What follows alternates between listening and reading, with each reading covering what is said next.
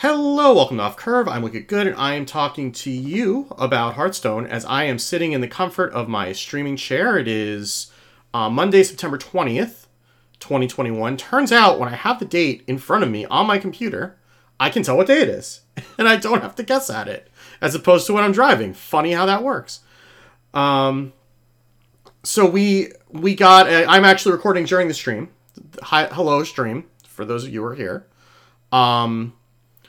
So we got balance changes, a lot of them. So as I am often want to do, if it happens on a night when I'm streaming, we talk about that on the stream. So there's a lot to discuss. I will very briefly talk about ladder. So I got to Legend in Wild.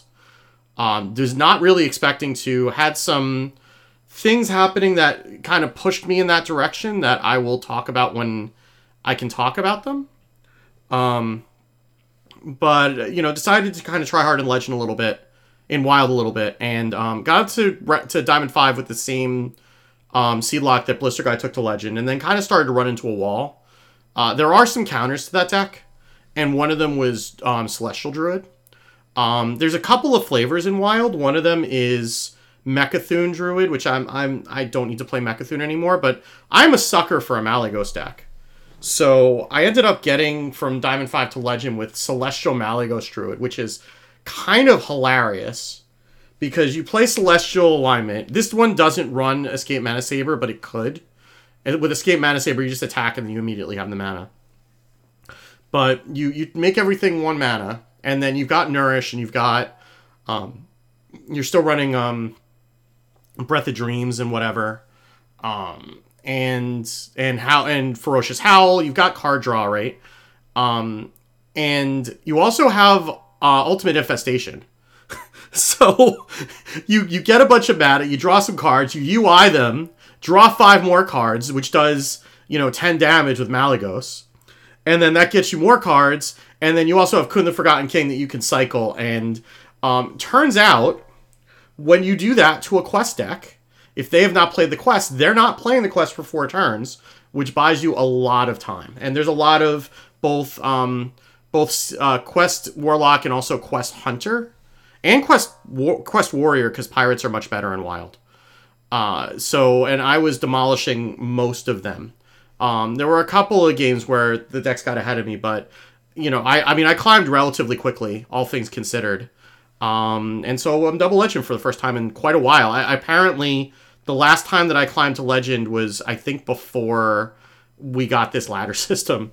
So it's been a minute, but I did enjoy it. And Wild is a little bit more fun than I think you get the impression from the Wild community sometimes. Like, and if you follow the folks in the Wild community, and they're lovely people, I'm not criticizing. But you sometimes, if you follow them, then you start to get the impression that the sky is falling like all the time. And it's not that bad, actually.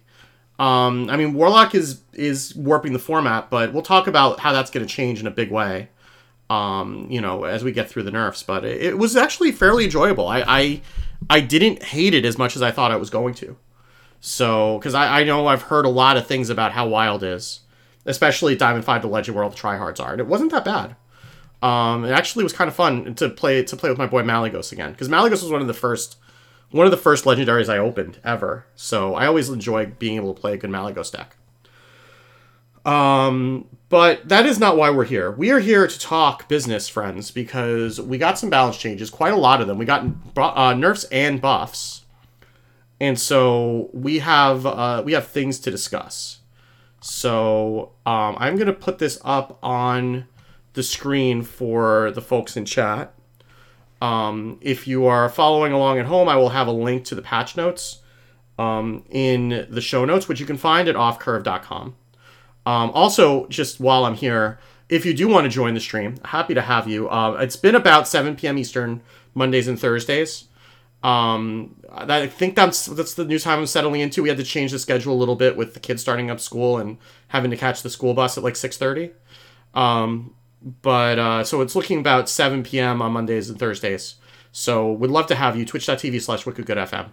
And you can catch these live and hear it before everybody else. But anyway, enough dithering. We're gonna get into the patch notes, and there are a lot of things that are changing.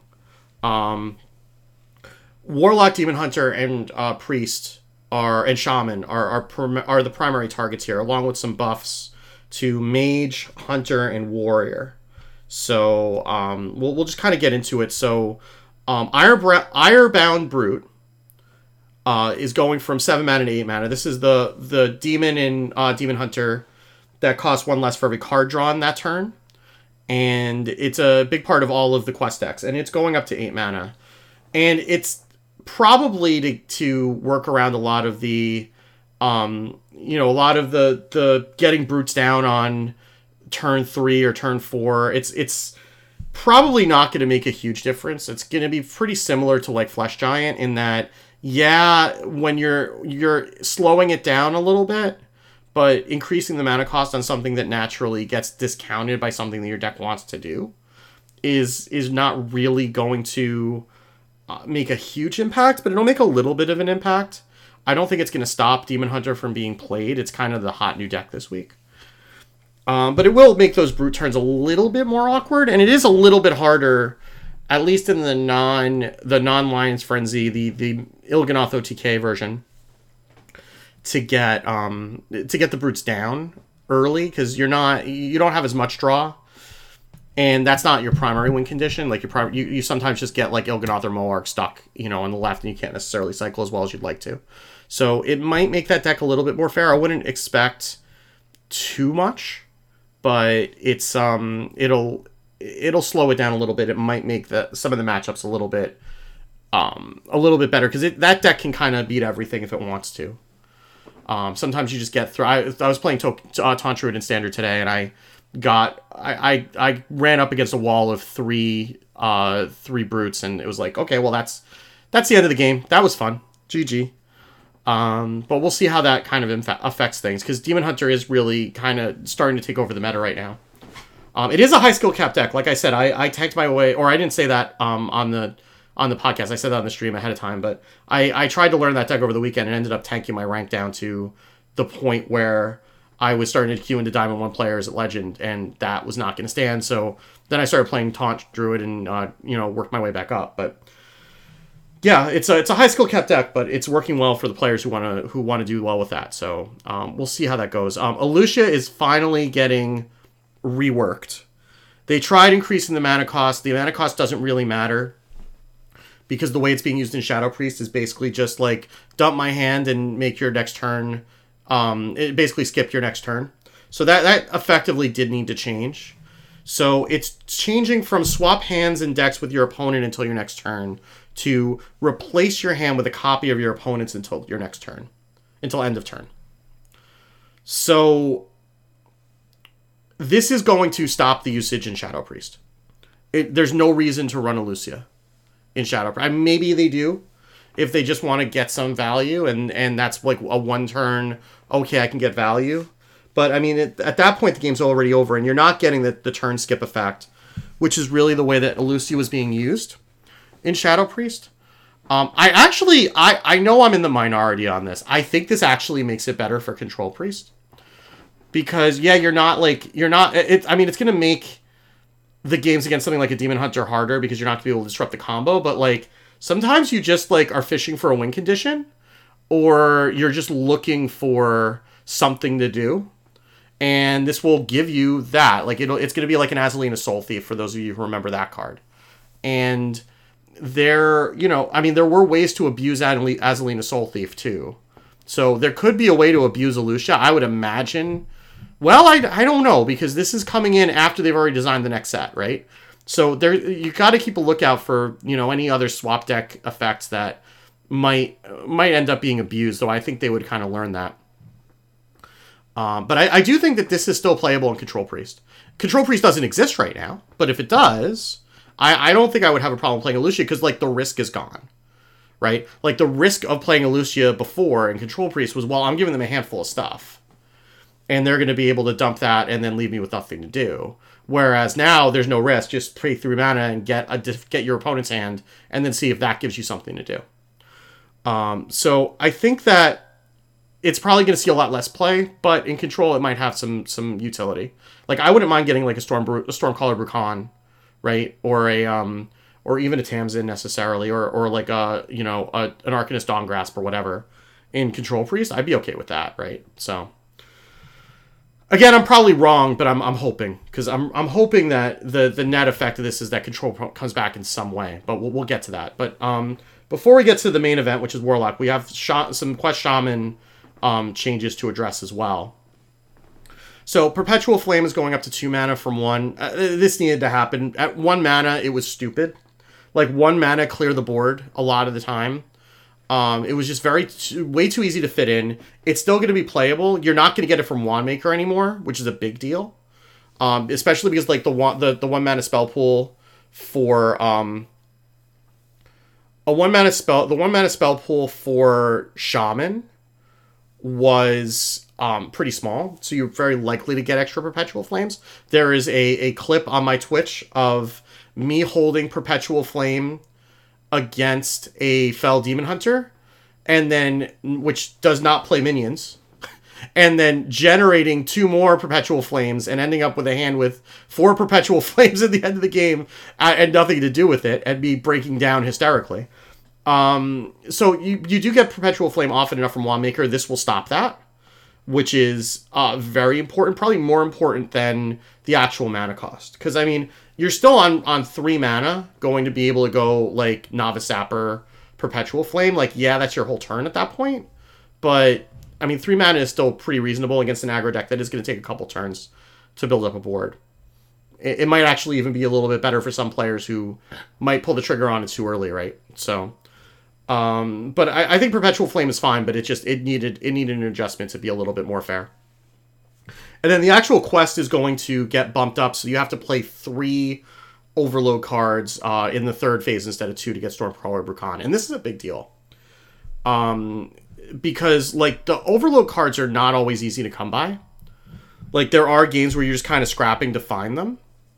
And having to play 1 more is going to slow it down by probably more than 1 turn on average, right? Just because you're not necessarily going to have all of those in hand or be able to draw them. Like, sometimes you will, but on average, it's going to slow the deck down considerably. And it's also going to leave you with more turns where you're contending with the Overload, right? Where you have to contend with the Overload. So it's going to make Brukan, like, that much harder to get down. Like, you probably will have more mana when you do play Brukan. So you may have more of a swing turn when you get there, but getting there is going to be that much harder. And they had to do something about Quest Shaman because, again, with Warlock taking a step back, like, Warlock and Mage were really the only consistently bad matchups for Quest Shaman. They were so prevalent that it was keeping Quest Shaman down. But the fact that that Warlock was getting nerfed that hard, and we'll talk about Warlock in a second, meant that you needed to bring Shaman down, otherwise that was just going to be oppressive. So I think that's a good change as well, and I think it's fair. Like, it really did need, like, a little bit longer. Like, the quests in general are far easier to complete than I think anybody thought that they were going to be when they were revealed. And it's going to be it's going to be a little bit more fair with some of these quests. So finally we get to Warlock, and Warlock's getting hit really hard. So Rune Mithril Rod is going from 3 mana to 4 mana, which I'm shocked that this came back at 3 mana. So, which means that you're not really going to be able to go Rod into Backfire as easily. You can still go, I mean, you can go Rod into Backfire on 4 and 5, or Coin Rod into Backfire, and then you're floating a mana. But that's better than Rod on 3, Backfire on 4, or Coin Rod on 2, Backfire on 3, right? Like, Rod should cost a little more, and then also will not cost 1 mana if you have the other one in hand, or even 2 mana to replay it after you get the first one. Like, Rod was way too good. Like, as soon as the last set of nerfs came out, a lot of the handlocks started running Rod in handlock, and it's just way too good. That was one of the core contenders. I still contend that Backfire probably needs a nerf as well, but that's more for Wild, and Wild's getting addressed as part of this nerf anyway. So, but Rod going to 4 is a good thing. I think Rod at 3 was too much. And the quest itself is getting hit very hard. So it's going from 6 mana to 8, or 6 damage to 8 damage for all 3 phases, where it was originally 6, then 7, then 8. And that's a big, big, big deal. Like, now that means that you're taking 24 damage total over the course of the game instead of 21. Again, you're healing 6 of it naturally through the quest, so just like net 15 damage. But that's a lot, right? Or it's going from net 15 damage to net 18 damage without any healing effects. That's a lot. And it's also a lot before you even get phase 1 done. It's going to... I mean, you used to be able to get the phase 1 done just by going tap, tap, tap, right? Going... Or, you know... Or in Wild, I mean, you can play the Kobold Librarian, but in Standard, you could just tap 3 times, right? Or tap Backfire, Tour Guide, right? And it's pretty easy to complete that stage 1. This is going to make that stage 1 harder to do. It's going to make the rest of the stages take longer. And so, and also delaying that lifesteal means that the Flesh Giant comes out later, right? Because the reason you're playing the Flesh Giants in the deck is because the lifesteal effect both damages you, or you're taking damage on that before you proc it, and then it immediately heals you. So it's 2 ticks off with Flesh Giant. So those 2 ticks are coming significantly later for phase 1, and then later again for phase 2. So the Flesh Giants, again, are going to take longer to come down, which means that other decks are going to have a chance before the deck gets ramped up. I really do think this basically kills Quest Warlock. I mean, some people will play it, and I'm sure you'll see it tomorrow or today if you're listening to this on the day, right? You'll see it as soon as the nerfs come down. I'm sure of that because people are going to be trying it to see how bad it is now. But I'm pretty convinced that Quest Warlock's going to take a huge step back with this change. In Wild, it's the quest is being banned, which good riddance. Like, I mean, they could do things like ban Crystallizer, but I mean, Crystallizer never hurt anybody aside from this. Crystallizer existing is just, and the existence of like Expired Merchant and stuff like that in Wild.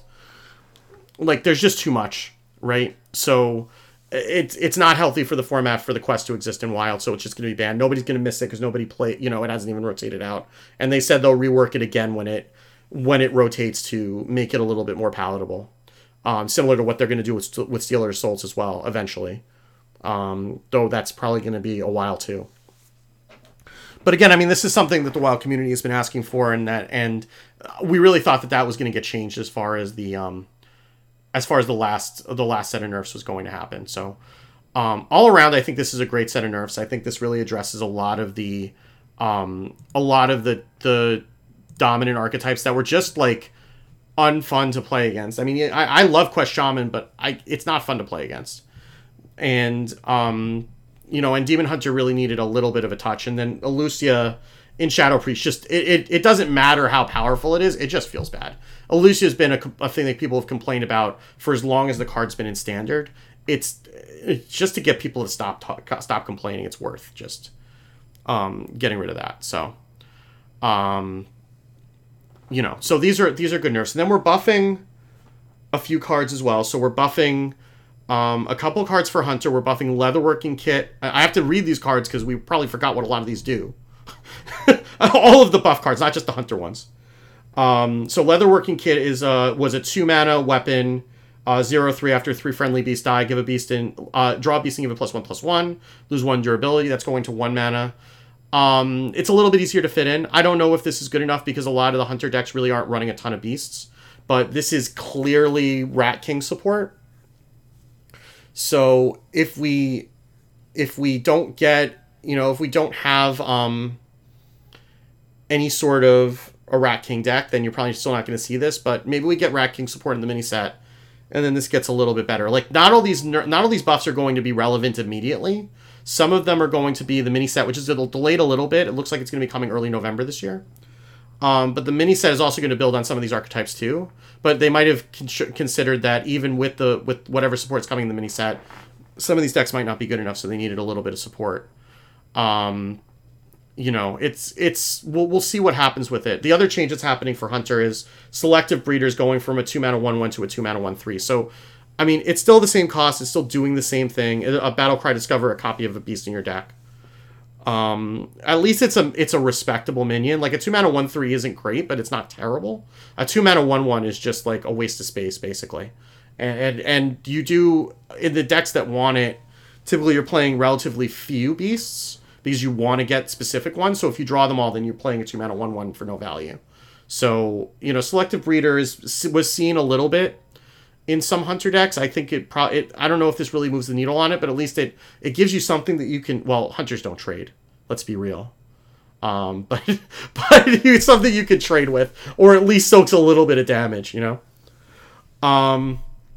Mage is also getting some hero power support.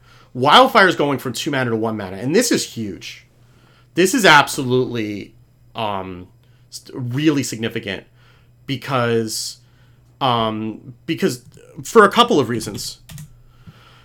One is that it's just 2 mana the difference between 2 mana do nothing and 1 mana do nothing. First of all, you could do it on turn 1 where nobody's doing anything anyway. Like playing a quest on 1 is fine. Playing Wildfire on 1 is fine to get your win condition going. But also, so it gives you also an extra turn to be able to hero power and start turning on Mordresh. But also, like, you're going to get this out of Wandmaker. And I think that's a game changer for hero power mage. Being able to get extra wildfires out of Wandmaker, even if you're not necessarily trying to turn Mordresh on, right? Just like being able to bump the hero power up to like 4 or 5 damage, because it keeps scaling with each one, right? So it's going to make it easier both to get the wildfires in the first place, and also to be able to get the damage up and be able to turn that into its own win condition. So you're just kind of, pinging your opponent's face for 4 or 5 or 6 every turn, right? Because that's really when hero power mage starts to get scary, is when the hero power just does the work for you. So I think that the change from 2 to 1 is really bigger than just the mana cost. Because Wandmaker is such... I really wonder if they're going to start to do something about Wandmaker. Because maybe this is intentional to make it come out of Wandmaker. But this is the second time that we've discussed Wandmaker just on this episode with balance changes, right? One card going out of Wandmaker, one card coming in.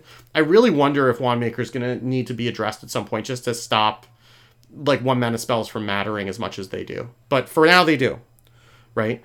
And Mordresh Fire Eye, which is the battle cry, the 10 mana 10/10 battle cry. If you've done 10 damage with your hero power this game, deal 10 damage to all enemies, is going from a 10 mana 10/10 to an 8 mana 8/8, which is great because first of all, nobody cares about the stats on Mordresh. Like, he's expected to end the game or close to it. Right, so the fact that it's a 10 mana 10/10 or an 8 mana 8/8 doesn't really matter. It does improve the pool for some things that, like what the hell is the 8-drop that summons a minion equal a primordial goal, whatever the hell it is, Primordial Protector. That's what it is. PP. Primordial Protector, where like that pool of 10 drops is going to get smaller. And the pool of 8 drops is going to get bigger, which is significant for that. I mean, that's an edge case, but it being 8 mana means that there's a lot of things that could get turned on to turn Mordresh into more of a win condition. Because 10 damage at the state of the game where you were playing a 10 drop really usually didn't matter. It either ended the game immediately or it didn't matter. Once you get to 8 mana, then you can do things like Youthful Brewmaster. You can play a Mana Biscuit and Potion of Illusion and get another copy, right? So there are things that you can do with an 8 mana 8/8 that you can't do with a 10 mana 10/10. They were probably making it a 10 mana 10/10 to play around those things, and then saw that it didn't matter that much. And the only way you're going to get people to play it is if they can abuse it. So fine, we'll let people abuse it, right? So with things like Youthful Brewmaster, with Mana Biscuit and Potion of Illusion, even if it just sticks, right? You could do those things before, and it was unlikely to stick if it didn't finish the game. But like, at 8 mana, it comes out earlier because usually waiting until turn 10 was just too late. I mean, most games in this meta don't really go to turn 10, so getting it down on 8 matters a little bit more. And yeah, I think that hero power mage is like a legitimate archetype that's going to be worth experimenting with. That's what I'm most excited to try after the nerfs come. I want to see how Hero Power Mage does, and I'm sure a lot of people are going to be trying it. The same way that people are trying like everything with N'Zoth after N'Zoth got buffed from 10 mana to 9 mana, right? I think this is going to spur a lot of experimentation with that deck, and please give us a, thank goodness, like please give us a mage that's not Spell Mage. I'm sick of Spell Mage. Like that's all we have not had a mage that ran minions on purpose, other than like the experiments with Spell Damage Mage for like a minute. Since rotation. So having a mage that actually wants to play minions could open up a lot of space, right? So after that, we're getting a couple of nerfs to Pirate / Quest Warrior. So Stormwind Freebooter, which is a 3-mana 3/3 Battlecry, give your hero +2 attack this turn, is going up to a 3/4. Stonemaul Anchorman, which is the 5-mana 4/5 with Rush, Frenzy, draw a card, is going up to 4/6. And Bloodsail Deckhand is going from 1 mana 2/1 Battlecry. The next weapon you play costs 1 less to a 1 mana 2/2. So those are all pretty. I mean, those are pretty minor bumps, but like the toughness matters. The difference between three health and 4 health is pretty huge in terms of what can remove it. Get 3 mana 3/4 is fine for getting a Battlecry that's not bad, but I don't think the Battlecry is good enough on Stormwind Freebooter to justify like taking a health off of it, right? And like Stonemaul Anchorman will be able to trade with more things at 5 mana, being a 4/6, because there's a lot of 5 attack minions at 4 and 5 mana. Being a 4/6 means that it's going to be able to trade into more things and then still get the Frenzy off, which is sometimes the problem with Stonemaul Anchorman. I could see that coming back into a Rush Warrior too, because that was sometimes run in Rush Warrior. So I think that's a really good change for Stonemaul Anchorman. And 1 mana 2/2 is always good, right? So I mean, you're probably not playing it on 1 if you're playing the quest, but whatever, right? You'll still take a 1 mana 2/2. It means that it can't be hit with like a dagger or a druid hero power or a mage hero power or whatever, right? You actually need to commit something to remove it. So those are all good changes. I don't know if that's enough to make Pirate Warrior a thing in Standard. In Wild, it's already a deck. So and these are pretty small bumps, and I know that Bloodsail Deckhand and Stormwind Freebooter are run in the Wild version. So that'll definitely be something that to keep an eye on in Standard, but certainly in Wild that deck's going to get a little bit stronger. So, and there's also Battlegrounds updates. I'm not going to go through all that. That's not this show. You can go listen to a Battlegrounds show if that's something that you wanna pick up. I'm not the person to learn about Battlegrounds from. And a few bug fixes as well, including a hilarious one where Antonidas would apparently, if your opponent was stealthed and there were no other targets on board, it would fireball your own face, which is hilarious. So that won't happen anymore, I guess. So, I'm sorry, whoever it was that figured that out.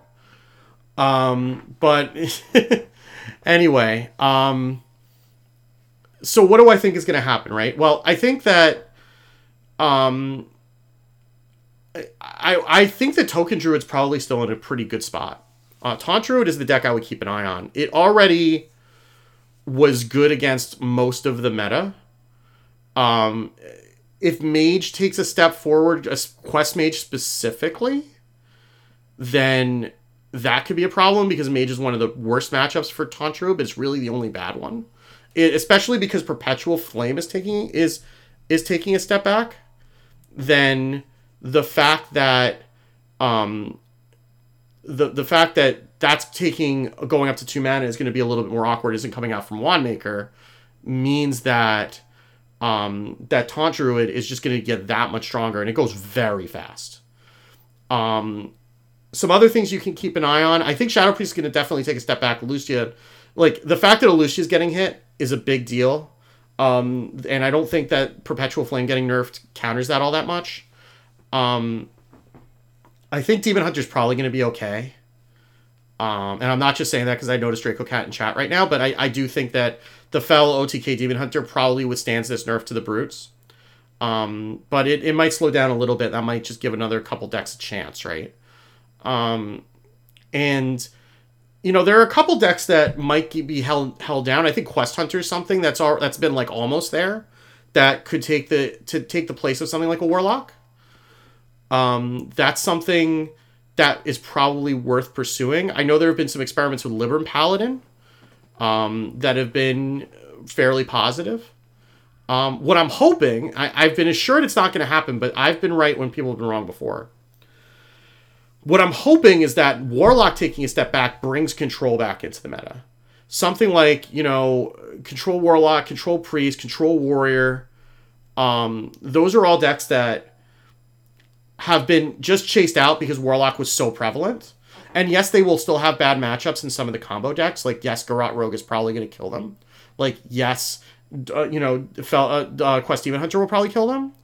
And you're not going to have a Lucio to be able to react to those anymore. Like, you still have Mutinous. And sometimes those usually take a few turns to get set up. So you might get there. Right? But I do think that the Warlock going away or taking a big step back will open up the door for Control Warrior. Control Priest has actually been doing very well in the tournament meta. Control Warrior not quite as much, but it's been there. And then if Priest comes back, Control Warlock could come back, and there's just a whole bunch of stuff that could happen, right? So I'm hoping that's what happens, because how I love Control, but I'm not holding my breath. But I would, if you're trying to learn something now in this meta to carry through, I think Taunt Druid is really the way to go. I think it's got a lot of good matchups already, and Quest Shaman getting hit, and even Warlock is sometimes bad. Is something to keep an eye on. I really am going to be very interested in to see what the Hero Power Mage looks like, because I want that deck to be good. I say that now. I'm probably going to hate it if it actually exists, but I would like that deck to be good, and I'd like to see what that looks like. But we haven't really had it yet, so we'll see what happens. But anyway, so that's happening. Tuesday the 21st at probably about 1 p.m. Eastern is usually when those drop. So, keep an eye out for that and enjoy the meta. And then, we'll probably talk about whatever the new deck is next week. So, until then, as always, you can find the show notes for this episode and every episode at offcurve.com. If you are someone who competes in the Masters Tours, Masters Tour qualifiers rather, you can find the Masters Tour data on my site at offcurve.com/Masters Tour. The site's Twitter account is at offcurve, where you can find announcements for when new episodes go live. I am at Wicked Good on Twitter. And that's where you'll find that and everything else. And then, as mentioned, I stream Monday and Thursday nights at 7 p.m. Eastern at twitch.tv/wickedgoodfm. You can also join the Discord, where there are a lot of wonderful and knowledgeable people at discord.offcurve.com. It's a very friendly and chill place to come and hang out and talk about Hearthstone. DCU does mention make sure to get your dust as soon as the nerfs happen. My recommendation is usually to dust everything that gets nerfed, unless you're sure you're going to keep it, like 100% sure, 110% sure. Just because if you dust it now and then forget about it later, you'll still have the dust. If you forget about it until the dust refund expires to see if it's okay, then you won't have the card. You won't be able to get the dust anymore. So dust it now. You can always recraft it for the same amount. But if you leave it for the last minute and then you forget about it, then you don't get the dust.